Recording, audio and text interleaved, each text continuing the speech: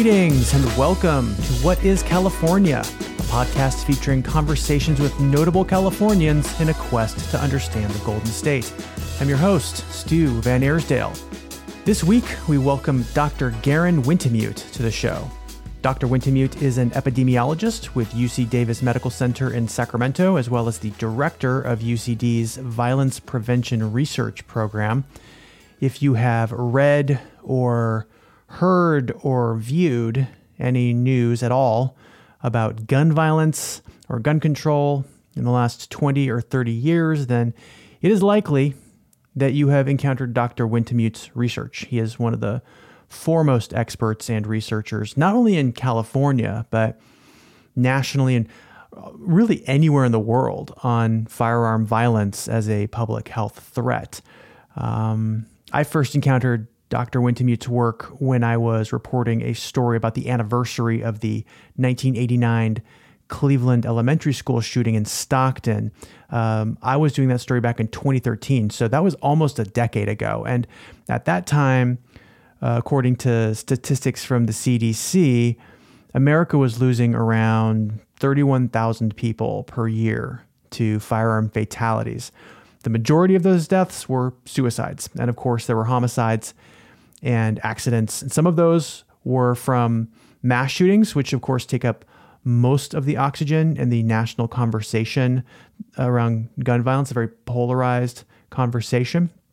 But the vast majority of firearm fatalities are not from mass shootings. I think it only accounts for like 1% of fatalities related to firearm violence.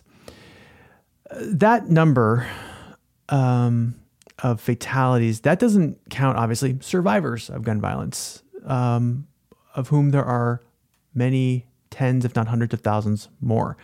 These are the folks who are shot, who are wounded, who might have escaped a shooting, but went on to live with the trauma of being near or witnessing a shooting.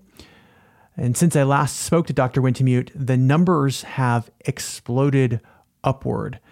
The provisional CDC data from 2021 was just released recently, and it says that more than 48,000 Americans died in 2021 as a result of firearm violence. And that is well over a 50% jump from less than a decade ago.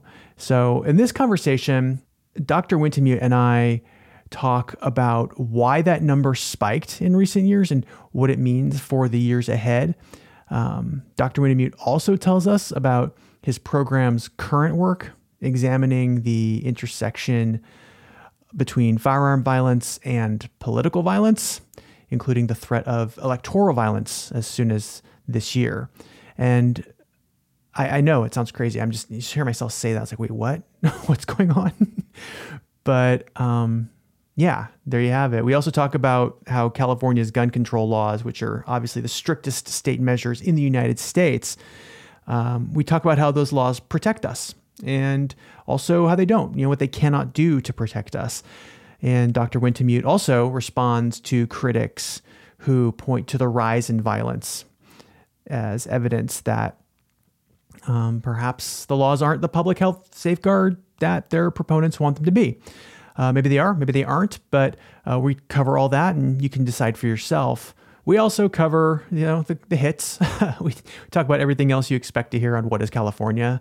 Dr. Wintemute has some really fascinating observations about the outer reaches of California, its nature from the ocean to the mountains, way up in the tippy top of the state. He'll tell you all about that. And of course, we hear about his favorite Californian. Before we get too much farther along, I do want to just give a content warning and about the material we're talking about here. It is kind of a heavy topic, admittedly, and our conversation does take a few turns that you might say are a little bit dark. It's not all dark, just for the record, and I think it's important, which is why we go there. I hope it's enlightening to you, and I hope it's helpful and informative. There are, of course, some bright spots, some silver linings, and we do try to lighten it up a bit here and there. But Dr. Wintemute knows so much about this topic, and he's just seen so much as both a trauma center clinician and as a researcher for decades. And it's hard to hear when he says it because he just knows it.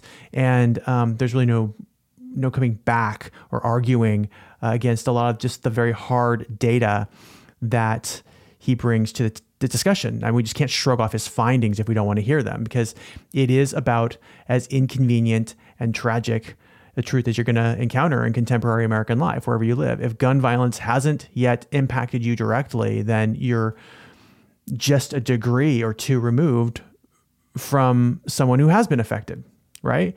And those degrees are closing wherever you happen to be. And I'm not trying to scare you. I'm just saying the facts are the facts. The numbers are the numbers. They don't lie. Laws can slow the violence, and they can deter the violence, and they can hopefully penalize those who commit the violence. But as long as we choose to live in a society that tolerates nearly 50,000 deaths annually from firearm violence, and as long as we accept untold hundreds of thousands more wounded, injured, paralyzed, or worse by firearms, and as long as we choose to live in a society where there are more guns than people and where guns have more rights than people, and as long as we choose to live with the public health consequences of these choices, then, hey, those degrees of separation will continue to close. And a gun tragedy of some kind is coming for all of us. It's coming for me, it's coming for you, and everyone we know.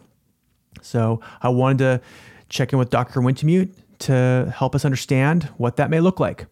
I really do believe that he is one of our greatest Californians. The work he does is so important. And I'm just honored to speak with him. And I'm very proud to share his perspectives and his experience with you. If you're looking for more information about what we discuss here, head to the show notes for this episode right there in your podcast app or at whatiscalifornia.com. I do have some links and some context that you can check out. And I'd love to hear what you're thinking about this too. If you have questions or comments or thoughts about this episode or anything else on What is California, please do drop me a line. hello@whatiscalifornia.com, and you can find me on Twitter @whatcalifornia. I always appreciate hearing from you. So let's go ahead and get to it. Here is me with Dr. Garen Wintemute on What is California. Enjoy.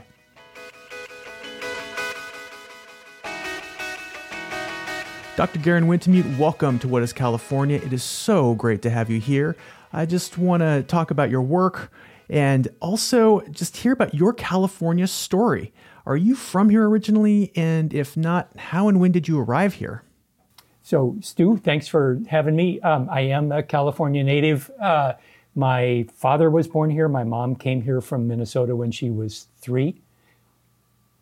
I grew up in Southern California. I'm a beach rat and have lived here in the Sacramento area for almost 50 years now. How'd you wind up in Sacramento? Medical school.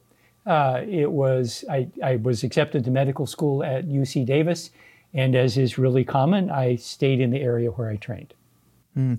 How has this area, the Sacramento region, Northern California, maybe more generally, how have things changed here for you, and how do you feel about those changes?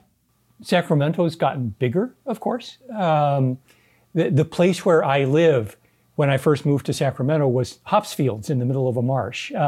And now it's built out and I have an apartment there.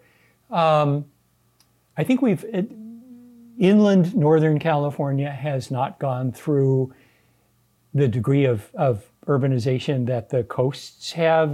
But I think the main phenomenon for us here is growth.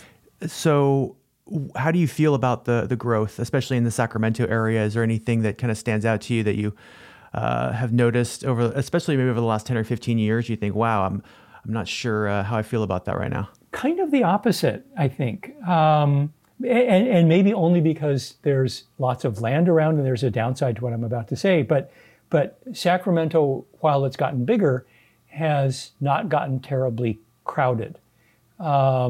And I think we have and have had generally foresighted, genuinely public interested city governments that have worked to manage growth in a way that benefits as many people as possible. They haven't done the job perfectly, but I think they've done well. In my own particular case, I live literally on the edge of the city. a couple hundred yards from where I'm sitting is the levee for the Sacramento River. And on the other side of that river is nothing but farmland for 80 miles down to the Bay Area. So what's your earliest memory of California? Long Beach, early 50s as a toddler, growing vegetables in the backyard. What vegetables? Squash. There's a photograph. I'm maybe 5 by then. My brother is 2, and we're sitting with some sunburst squash, feeling just proud as peaches. Do you still grow squash? Are you still a gardener, a farmer? No, I live in an apartment now. I grow succulents. Until then, yes. One of the really nice things about Sacramento is it's great farmland. And you live here and you've got a backyard, you've got a garden if you want it. Yeah. Why do you think that memory of Long Beach and the squash kind of sticks with you? Why is that one? Well, partly the photograph, but I grew up during the baby boom, and my neighborhood was inhabited by families all of roughly the same age range. There were kids in most of the homes, and so growing up was something of a communal experience. You didn't just play with your siblings, you played with the neighborhood. Do you have another enduring or significant memory of California that sticks with you from the interim? Well, maybe an aggregate memory, spending lots of time in relationship to the ocean, on the water, in the water, under the water. I'm a coastal person. I often think that if I had to pick a tribe, if you will, I identify as a Californian. My proper relationship to the continent is with my back to it, looking out into the Pacific. I love the way you put that. With your back to the continent, looking at the Pacific. So how do you make it work as a Valley resident all these years? The river is 200 yards from where I'm sitting. And so it's the biggest water around. And I go to the coast on a regular basis. It's sort of in the backyard. I know that the ocean is less than a day's drive away, just as I know that the mountains are less than a day's drive away. All of that to me from the shoreline to the Sierra Peaks is in a sense coast. It's on the down slope. How does California's geography overall influence or impact you and who you are? I mean, do you have a favorite California place, perhaps? I have a bunch of favorite California places. Some people know and some don't. Point Reyes is wonderful for many reasons, geological and also just to look at. The Warner Mountains, which people I think are not familiar with often, the far northeastern corner of California. I'll put it this way. Think the Sierras, but in complete isolation, not as high, but basically the same flora and fauna, and nobody goes there. Wow. I have spent a week hiking in the Warner Mountains, and not only have I not seen anyone on the trail, I was the only car at the trailhead. Amazing. The Sierras are not like that. It's really quite the place. I like Morro Bay because it's not too far from Sacramento, and it's a beach that's about 4 miles long that basically nobody ever goes to because it's too far from LA and too far from the Bay Area. And there's some really interesting geology there too. Yeah. So you like the isolated spaces. You're not a big crowds guy is what I'm interpreting here. I like, I'll put it this way. One of the things to love deeply about California is that it's not too hard in California to see the planet as it was before our species was upon it. And I really like getting away from the human impact on the planet. I mean, we never completely do, but it doesn't hit you in the face. And let me add an observation. People tend to think, and I've kind of used the same framing, of California in terms of longitude, north and south. And people think about driving California north and south.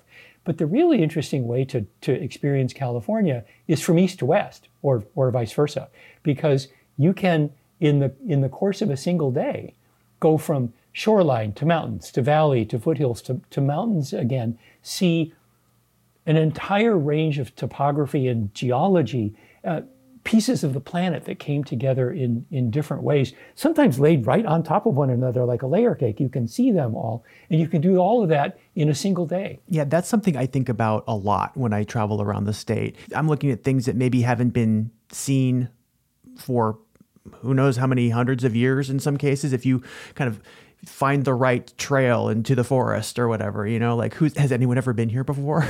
Right, exactly. Or when they were, when was that? You Yes. can kind of see Earth as it really was. So I totally relate to what you're saying, and it's overwhelming. It's totally overwhelming to think about that, just like this little blip that we are against the greater background of this state. It's wild. In one day, a couple of years ago, early in the day, I was up on the ridge of the Warner Mountains, and by the end of that day, I was standing among the largest trees in the world on the coast down by Eureka, and they're not that far apart. Who are some Californians who have influenced you over the years, or who have impacted you and who you are personally? These are people that your listeners won't have heard of, but the type I suspect will resonate. I had really good teachers from kindergarten on up.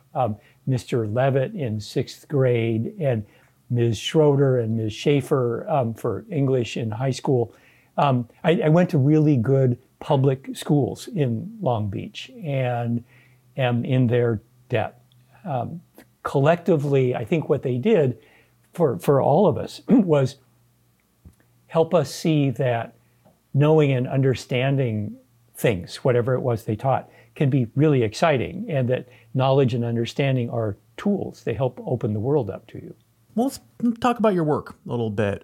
Where do you work, and what do you do there? I work at UC Davis, but not at the main campus. I'm an ER doc. I practice medicine, and so I work at UC Davis Medical Center in Sacramento. The official title of your program at UC Davis is the Violence Prevention Research Program.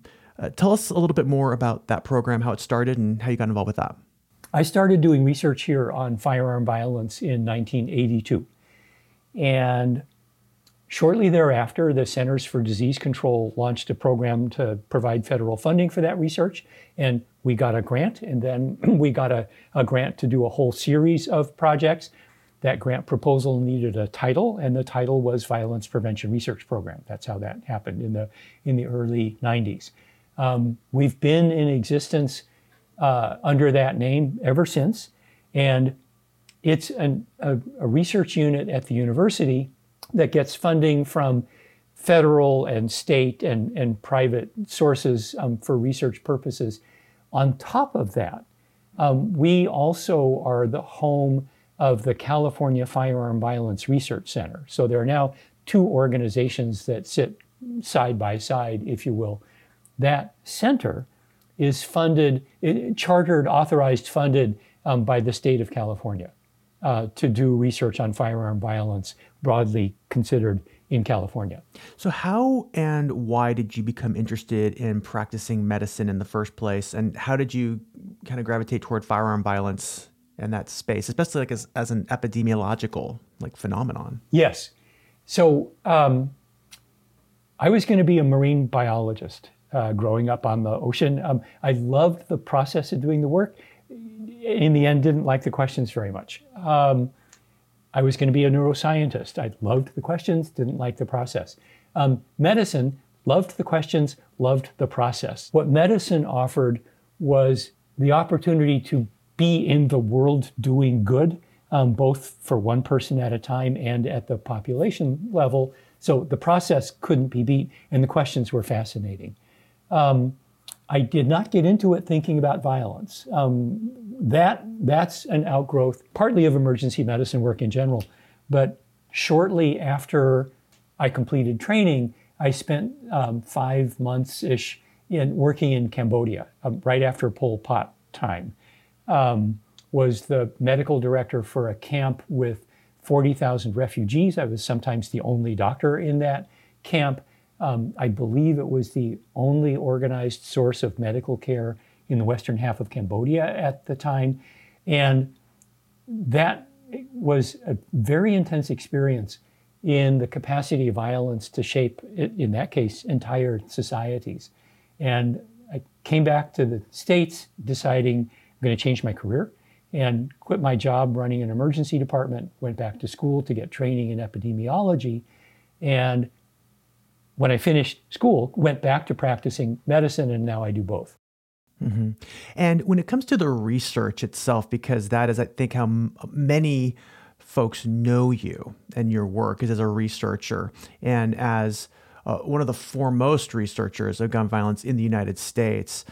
What were you seeing in your medical practice, in the victims, and socially that maybe other doctors and researchers weren't seeing that you wanted to get out there? One of the things that attracted me to working on firearm violence was that nobody was doing it.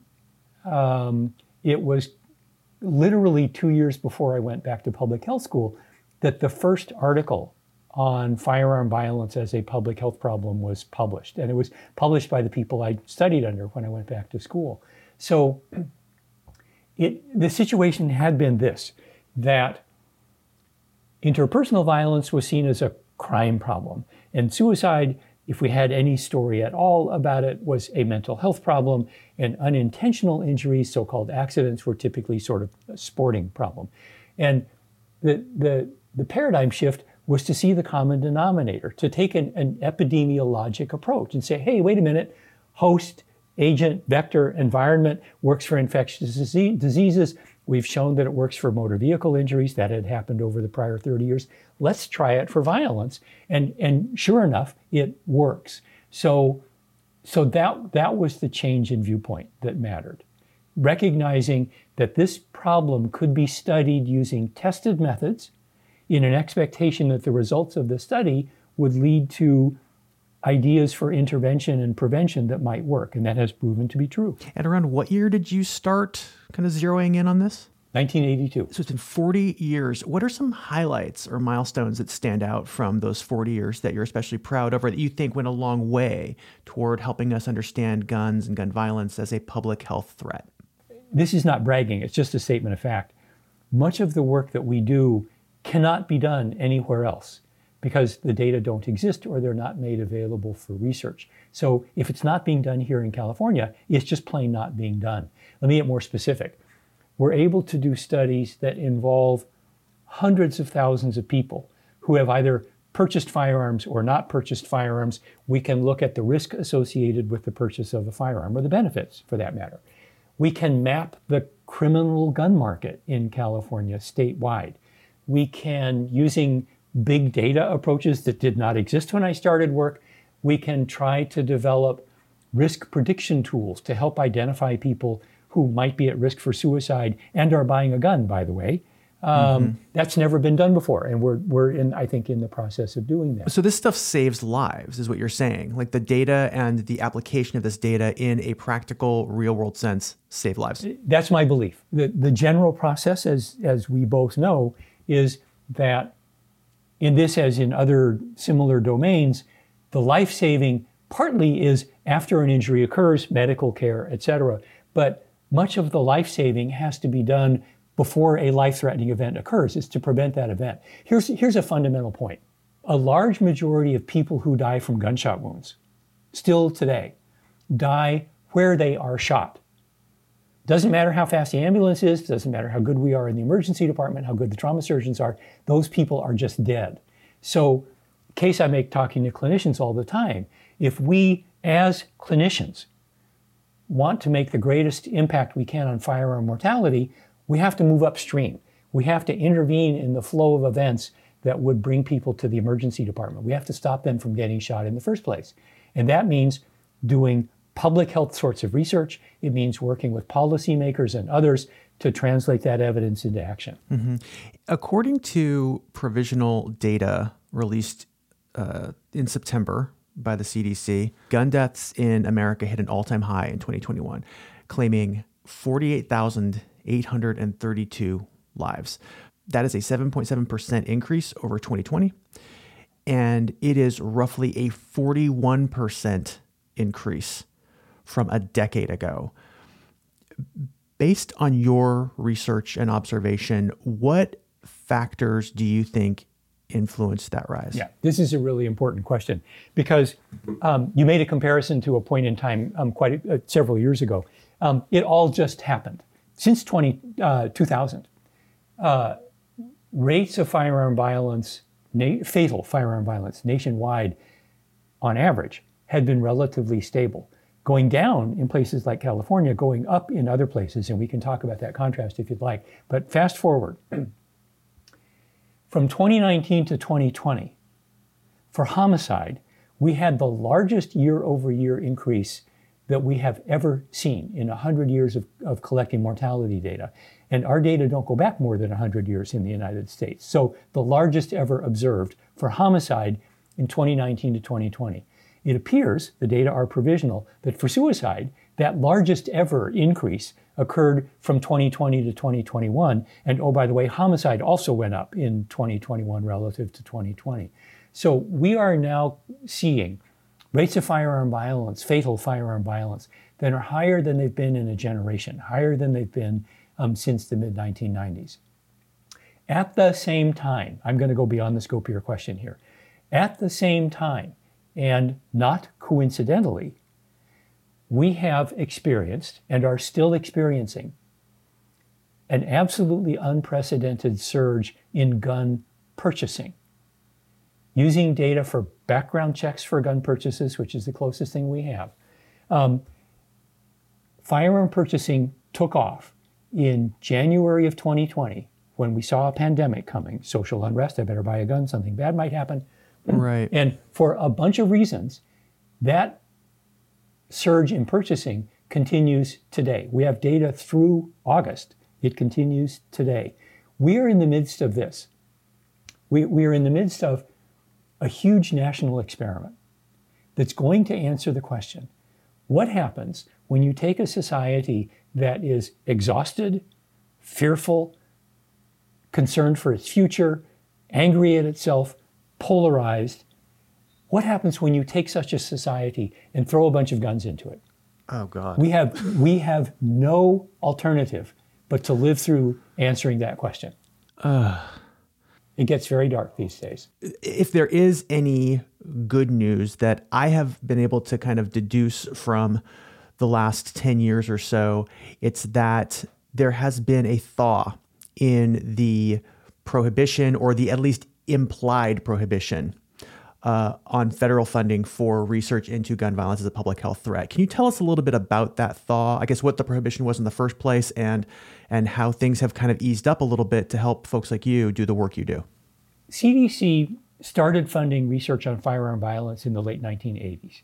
And that work, we had a grant, others did, that work was proceeding.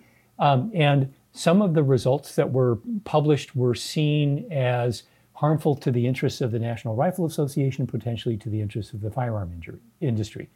So a member of Congress named Jay Dickey, who in his own words was describing himself as point man for the NRA. Wow. Caused to be adopted into the budget for CDC language saying that funding couldn't be used to advocate or promote gun control. That was taken as a prohibition on research. And the practical outcome was that for 20 years, there was no federal health funding for research on firearm violence. The National Institute of Justice had a program, but it was very small. Fast forward, 2013, Sandy Hook has just happened. President Obama says, hang on, research is not advocacy. Let's get back to doing some research on this problem, and requested funding for research, which Congress did not provide. NIH, the National Institutes of Health, yes, launched a program of research basically on its own nickel. And the thaw has continued, and now there is funding for research. And two really good things have happened. One is that people are back doing the work. But the other is this. Through those 20 years of no money, basically, you could count the number of people in the United States whose primary commitment was to research on firearm violence on the fingers of two hands. There was almost nobody. At a time when there were 30, 40,000 deaths a year. So here's a rhetorical question. How many people are dead today who would be alive if that research had been allowed to continue? It's as if we had said, let's not do research on breast cancer or diabetes, which kill about as many people as gun violence does today. Let's just let those health problems run their course. Of course we didn't do that, but we did do it for firearm violence. Not anymore, but the victory is tenuous. Shift the party in the White House or the party controlled in Congress, and that funding could go away. But the other good thing that has happened is this. During that time when so few people were doing research in this field, we were, if you will, an endangered species. It was entirely possible that research would simply dry up on this problem. That's not going to happen now. Now there are hundreds of people working on this problem, committed to it, funding or no funding. The private sector has stepped up and is helping to fund this research. So research on firearm violence as a health problem is here to stay. Well, that seems like good news. It is good news. I mean, we can take a little bit of good news out of this, despite the record number of gun deaths. But what you just articulated, though, I think is emblematic of a bigger issue in the United States, just as a regard toward public health at all. Like, we don't necessarily take the treatment of diabetes seriously. We don't make insulin accessible the way we should. COVID, we just watched 1 million people die, without really doing anything to stem that tide, anything like organized or sustained or meaningful. It was just all kind of just throwing whatever we could at the wall. There was no plan, no strategy. Gun violence and our leaders' regard for its consequences, or lack of regard for its consequences, seems just par for the course in terms of how we view public health in this country. Is that anything we can change? Is that anything you can change? I see it more positively, but let me start with the negative, and then I'm going to kind of shift. I agree with you that this is not unique to firearm violence. I mean, as a practicing physician working through the COVID pandemic, I've watched the country turn its back on science over and over again. I've watched turning one's back on science become a badge of honor. And my deep concern is that we are turning as a society, not all of us clearly, but we are turning our backs on science, not just health science. What about climate science and so forth? We are exactly burying our heads in the sand and refusing to acknowledge that the world is the place that it is, even when people are, I'm going to change. I have a really good friend, an ER doc, who says, sometimes being an ER doc is like being the bowman on the Titanic going, hey, look out for that iceberg, and the ship keeps on going. And sometimes the job really feels like that. Yeah. But I think we're starting to change course a little bit, and certainly in the last couple of years, recognizing, hey, science does have valuable things to teach us. Just yesterday, the California Department of Justice announced the creation of the nation's first Office for Gun Violence Prevention in a state Department of Justice. I work with that department. These are people who value science in the creation of policy. They value science in law enforcement. And there's going to be some partnership growing up out of that. We are starting to recognize the dangers of turning our backs on science, and people of good heart are fighting to keep that from happening. So let's stay on this kind of positive track, especially since California is such a leader in this field. And I think your work and your organization, your program there at UCD have spearheaded a lot of this positive growth, this movement. You just mentioned this Office of Gun Violence Prevention. And in the release that they sent out yesterday announcing this office, they noted that California saw a 37% lower gun death rate than the national average in 2021. A number we just stipulated was a record high, right?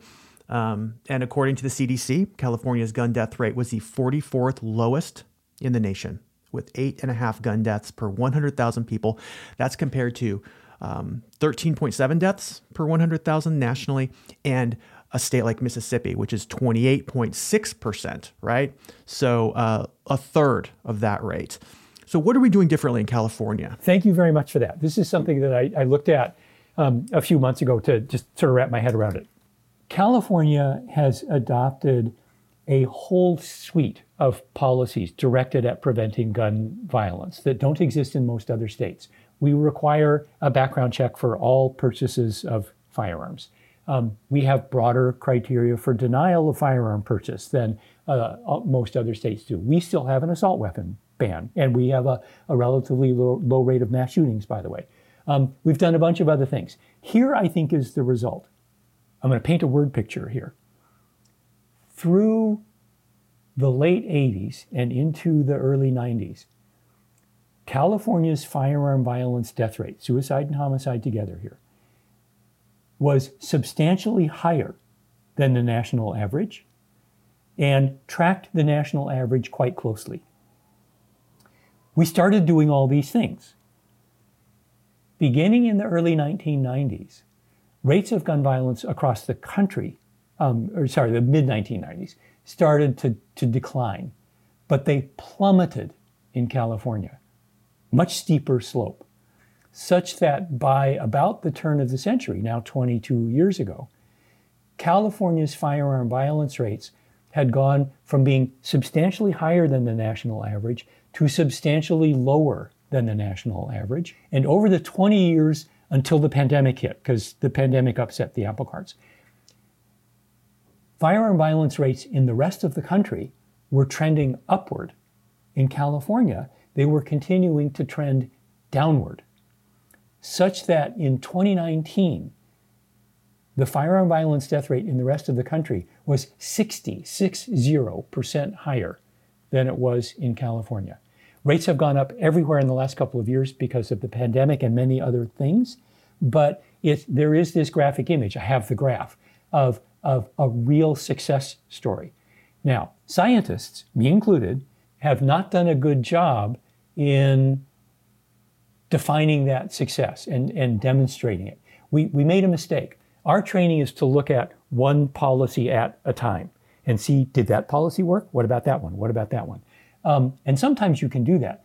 But at the aggregate level, we set ourselves up for failure because many policies were enacted at about the same time with the same objective, and you couldn't disentangle one from the rest. So we ended up saying, well, maybe they're not making much difference. But if you look at the aggregate effect, it's clear as daylight. I don't know if it's just me kind of leaning anecdotally or just having kind of a negativity bias or a confirmation bias, whatever it is. But this year, California has seen what seems like unusually high incidence of gun violence from in Sacramento, where you and I both reside. There was a shooting in April that killed 6 people downtown and injured 12 others. On the 4th of July weekend, there were multiple shootings in Sacramento. I believe all over California we saw this. Every time we hear these stories, it overshadows the progress and the growth that you just described. And it prompts people who are anti-gun control, that it reignites this argument that California's strict gun laws don't work. And based on your research, and despite the violence, how do you respond to that argument or push back against these measures that California has in place to sustain low numbers of gun violence? You're right. This is whether it comes as a question or a criticism, it's something that I hear all the time. We as a species did not evolve to see long-term patterns. We evolved to see what's right in front of us, because that's what you need in order to survive in the environment in which we evolved as a species. We still carry that millions of years old neural equipment around as we operate in 21st century society. And sometimes it's not what we need. I'm a clinician. If somebody gave me a new treatment to use and said, this treatment will reduce mortality from condition X by 25%, do I see that treatment as a failure because 75% of the deaths continue? Or is it a success because it reduces the death rate by 25%? Obviously, the answer is B. That's hugely effective. So when somebody says, there was a killing yesterday, gun control doesn't work, I say, can we please see the broader picture? Nobody expects a policy, a suite of policies to be 100% effective. Lack of 100% effectiveness is not the same as no effectiveness. And we live in the world of partial success. And it's not even like it's all about the numbers of dead. There's just the injuries that you can sustain from a gun attack. I mean, there's paralysis, there's PTSD. There's evidence that exposure to violence creates more violence. I mean, there's all these other factors too that kind of exist outside the parameters of morbidity data, right? So, I mean, Can you talk a little bit about that too? Because that's something that people don't necessarily think about. Actually, I think they do, and I'll tell you why. But first off, I agree. We have good data about mortality. We don't know how many people are injured from firearms in the United States. See, again, an orchestrated and largely successful effort to prevent research from being done. We simply don't know. We can't answer the basic questions. But you're absolutely right about, if you will, the ripple effects beyond the person who is either killed or injured, who will have physical and psychological disability, but the people around them, the people in the neighborhood who hear gunshots as part of the soundtrack of daily life. We did some research here in California in 2020, right at the beginning of the pandemic, and we asked people a bunch of questions about exposure to violence, but in a different sort of way. We asked, so are gunshots a problem in your neighborhood? How many times a week do you encounter a sidewalk memorial where somebody has died from violence? Is there somebody in your social network, do you know somebody who's been shot or shot themselves, or who's at risk of harming themselves or somebody else? And when you added up all of those sort of daily life exposures, 2/3 of adults in California have daily life exposure to violence. And about 12%, if I recall correctly, listed 3 or more of those 6 things as part of the fabric of their daily life. All of us have a stake in this problem. Everybody, whether it's the relative who committed suicide, or for a young man of color, it might be the 6 good friends who've died in the last 2 years, something like that. Does that shape the course of a life? You bet it does. So the awareness is out there. The conversation is not. So I've always kind of theorized that the degrees of separation between, an individual and someone affected by gun violence, by which I mean someone shot, injured, killed in a gun attack of some kind, a suicide attempt or a successful suicide, that is the degree of separation that we need to look at. Because I think as that shrinks, more and more people will start to realize, oh, wow, this isn't just something that happens to someone else. I couldn't agree more, and I've been I make that point in almost every lecture I give, and I've done it for decades, and I have some slides to back it up. Every year, you've talked about the CDC mortality data. Every year I update my CDC mortality slides, in part just to make precisely that point.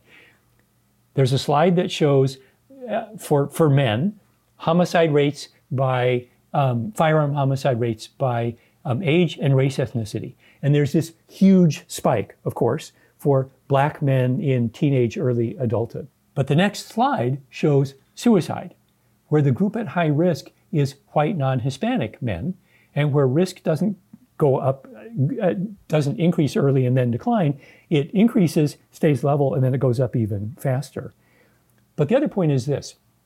So you and I are talking about risk sort of at an individual level. But there's also what's called burden at the societal level. Across all of society, who is dying from gun violence? And if you put those numbers together, this turns out to be the case. Because suicide is more common than homicide by quite a bit. It was 2 to 1 before the pandemic. Right, yeah. 2 suicides for every homicide. Right. Changed with the pandemic. But also because there are so many more white non-Hispanic men than there are Black men in the United States. It turns out that beginning at about age 35, first a plurality and then an absolute majority of all the men who die from gun violence in the United States are white non-Hispanic men. Wow. It's suicide, about which we do not have a public conversation. Mm-hmm. But the point I sometimes make in a lecture, and I'm going to make it here in the same words, is, so, who knew that gun violence was so much an old white guy problem? Yeah. And I do that partly to get a laugh, but it's a laugh that I hope comes with some recognition. And let me double down. I do the research because I want to make change. And I've been doing them both, or attempting both, for 40 years. And I know, and you made this point earlier, I'm going to make it more darkly, that the fact that the demographics of homicide put young black men at the top, and the demographics of power put old white men at the top, mean that is one of the main reasons we've made so little progress. People look at the demographics of interpersonal gun violence and say, not like me, not my people, not my problem. To get change, we need everybody to understand that they or people like them have a stake in the problem. When we corresponded early this year about you coming on the podcast, you mentioned you were going to have some new data in June that, and if I may quote you directly, you said, they'll be likely to get people very wide awake and will highlight a new direction we're pursuing. Can you elaborate on that? What is that data? What can you tell us? At the start of the pandemic, we began investigating the surge in gun purchasing. And then there was a surge in violence. And we started looking at some of the factors associated with that. To make a long story short, my primary focus now is on the advent of large-scale political violence in the United States and the potential for something that we called civil war, for lack of a better term. That work did appear in June. We learned that half the country, this was a large-scale nationwide population representative survey, about half the country thought it was at least somewhat likely that there would be civil war in the United States in the next few years, that about 15% thought it was very likely that there would be civil war.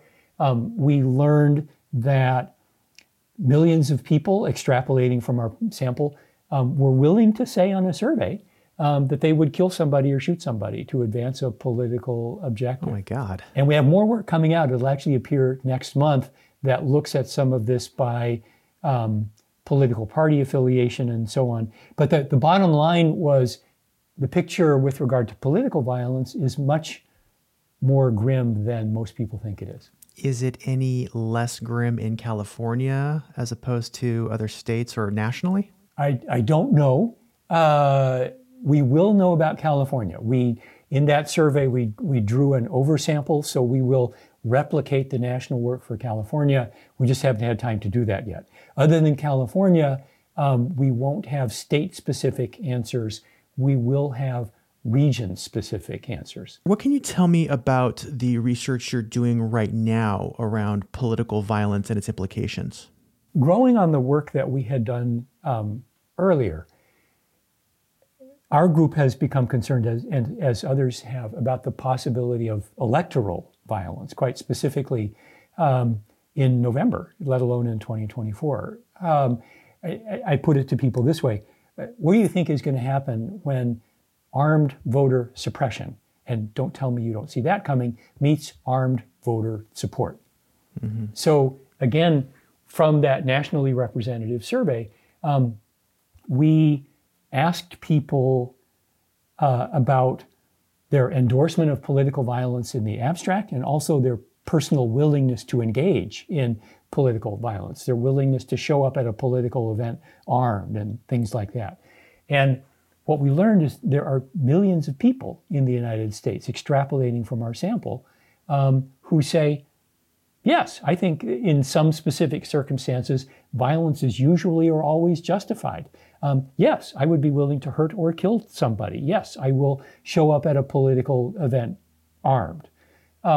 In percentage terms, a small percentage of the population, but it's a big population. A small percentage of a big number is a big number.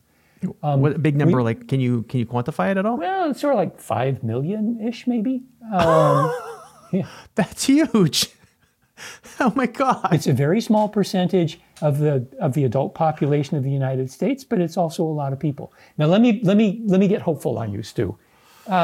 Here's the hopeful side of this. I'm gripping my face for the listeners at home. I'm melting into a pool of just goo. Well, he's doing the Edvard Munch scream is what he's doing. So Here's what we learned, to put that in a positive light. We asked people, do you think political violence in general is ever justified? And we gave people options: never, somewhat, usually, always, through everything I'm about to say. And more than 80% of the population said never. Okay. But about 20% said at least somewhat. Okay. Sometimes, excuse me. Then we asked people, whatever you think in general, how about, and then we gave them 15 specific scenarios to put Donald Trump back in office this year, 2022, to give one example. And even larger majorities said no to any of those specifics. To go negative just for a second, a third of the group said yes to at least one of the 15 sort of specific scenarios. But then we asked, okay, how about you yourself? Would you be willing to engage in violence yourself? And 80% of the people who said violence is justified said, but no, I wouldn't do it myself. So I think we were seeing a lot of talk is cheap. And in this case, that's really good news, because we don't want people to be willing to engage in political violence. So when we talk about the name of your program, the Violence Prevention Research Program, it's not exclusively about gun violence. I mean, we can assume or, deduce or project that maybe political violence will include the use of guns, but it's not just about gun violence. It's about the theory of violence, the practice of violence, the conception of violence, the propagation of violence, all of those things, and gun violence. Yep, and the consequences of violence and what to do about all that. Yes, for a couple of very specific reasons. One is, particularly here in California, where, as you and I have talked about, we've done so much already, there's not a whole lot that can be done at the policy level about gun violence if all we do is focus just on guns. Mm-hmm. As products and and regulating their commerce and so on. We need to think more broadly, which is where things like community violence prevention programs come in and so forth. The other reason is this, that most fatal violence involves guns. So if we think more broadly about fatal violence, we're catching gun violence in the net. But the other is this, that the risk factors for gun violence are, except for the presence of a gun, are risk factors for violence of all types. So if we focus on risk factors for gun violence and think more broadly, then presto changeo, our mission becomes de facto preventing all forms of violence. And we have embraced that. I work on political violence partly because I think guns will be involved if it ever really takes off. The threat of guns. What happens to voting when people show up with guns at the polling place? Exactly, yeah. That's my point. Guns don't have to be fired to be used in violent ways. It's the presence of the gun, what the gun communicates on its own. Exactly right. Intimate partner violence works the same way, as experts in that field know. Right. So I take our mission broadly to think about violence involving guns, possibly involving guns, sitting next side to violence involving guns. It's all of a piece for us. So what do you want listeners to know about firearm violence as a public health matter in particular in California that maybe isn't widely known?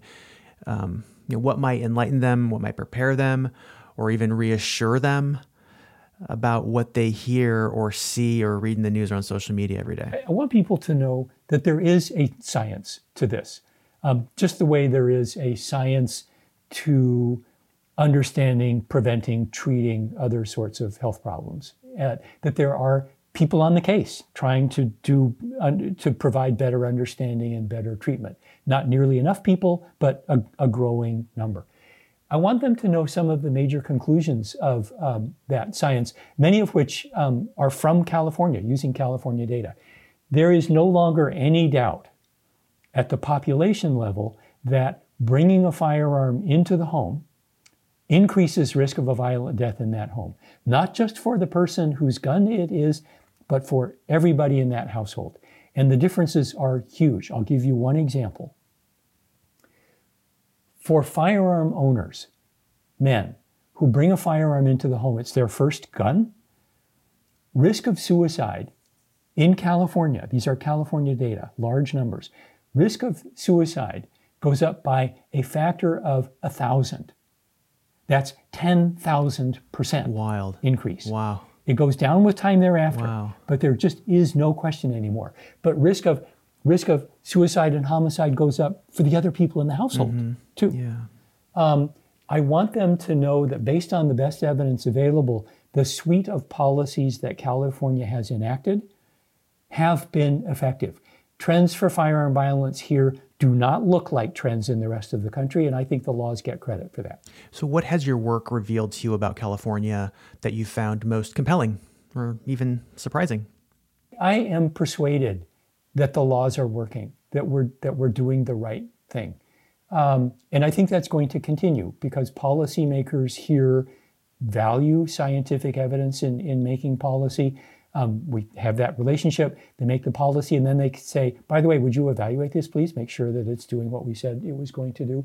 Surprises, not from California work, but I will say this, from the national work that we're doing on political violence, I was surprised by, in a negative way, by a couple of findings. One is this, that 20% of adults in the United States agree strongly or very strongly, not just somewhat, strongly or very strongly, with the proposition that having a strong leader is more important for America than having a democracy. 1 adult in 5, when faced with the choice, would take strong leader over democracy. And there's another one, a dimension that we've touched on. In our study, 40%. In other studies where the question is worded a little bit differently, 30% of adults in the United States subscribe to the Great Replacement delusion, that there is a conspiracy to replace native-born white Americans with immigrants and people of color. This is heavy stuff. How do you get a break? How do you kind of separate from it and just like escape for a little bit? What do you do to just kind of get your mind away from this stuff? We've talked about it. I take breaks. I go to the beach. I go to the mountains. I see the planet before we were on it, more or less. Because that's how we evolved. We evolved in an environment in which humans were rare. Getting back in touch with the world as it is, not as man has reshaped it, humankind, I should say, instead of man, is really helpful. I find it hard to take breaks because there's all this important work to be done. The insight that really makes breaks possible for me is recognizing, and I paid for this lesson, recognizing that if I don't do that, I'm no good at my job. I've got to get refreshed. I've got to tank back up. I've got to restore the optimism, or I'll give up. And I'd motivate myself with slogans. And one of those slogans is, if the good guys give up, the bad guys win. What would you say is the biggest challenge that California faces? And how can that challenge be surmounted? If I had to pick one, climate, just as it is for everybody else. We are way ahead of the rest of the country, as we are on many issues in facing up to this and enacting policies. California is not an island, and being an island wouldn't be enough. I mean, the planet needs to resolve this. What I hope for is that California's policies will help set a standard, not just for the rest of the country, but for the rest of the world. In your experience discussing California with folks outside the state, what do you find they most misunderstand about this place?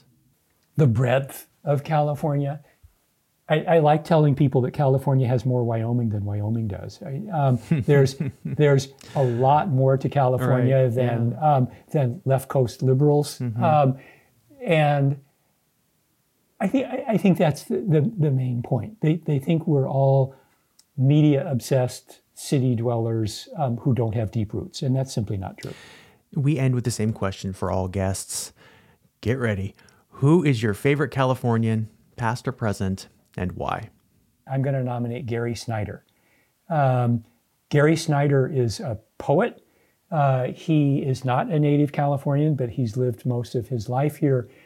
He lives in the Sierra foothills and writes poetry of place. I am a person of place, as we've kind of made clear, but he touches really well and capably on the universal in his poetry of place. And he reminds me of William Blake, seeing the universe in a grain of sand, eternity in an hour. Gary Snyder can write about a pine cone, and you know that you're reading about all of creation. Dr. Garen Wintemute, thank you so much for being with us. It was a great pleasure talking to you. And just seriously, thank you so much for the work you do. It means so much to me and all of California. I'm very grateful. Well, thank you back, Stu. It's been a real pleasure.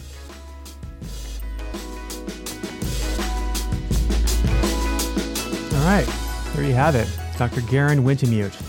Thank you very much to Dr. Wintemute for dropping by and helping us better understand this phenomenon in our state and in our nation, this sickness. I hope that was useful and not totally destabilizing like it was for me. Actually, there's a little bit of both. There's a spectrum there, but it's tough. It's tough to hear this stuff, but I hope that we as a state and hopefully as a country can get behind some common sense changes to stop this. We don't have to choose to live like this. Again, you can find all of the show notes right there in your podcast app, links, context, other information that Dr. Wintemute was talking about. Lots of reference there if you'd like to check that out. What is California is produced, hosted, and edited by me, Stu Van Arsdale. Our theme music is by Sound Supreme. You can follow us on Twitter @WhatCalifornia and subscribe to the free Substack newsletter at whatiscalifornia.substack.com. That will get you a free episode of our podcast every Tuesday and a fresh roundup of weekend links. Those are cool California news stories in your inbox every Friday. Again, that is free on Substack at whatiscalifornia.substack.com. Please email me anytime to send comments, thoughts, questions, concerns, hate mail, love notes, marriage proposals, other stuff I haven't even thought of yet. You can reach me at hello@whatiscalifornia.com. I would love to hear from you. And of course, please subscribe wherever you get your podcasts. Share with whomever you think would appreciate this show. And if you liked it, please rate and review What is California on Apple Podcasts. It does help new listeners find us. That's going to do it for this episode. I am so grateful that you joined us. I'm so grateful for your listenership, and I appreciate you so very much. I look forward to catching you next time. Until then, remember, as always, keep your eye on the bear.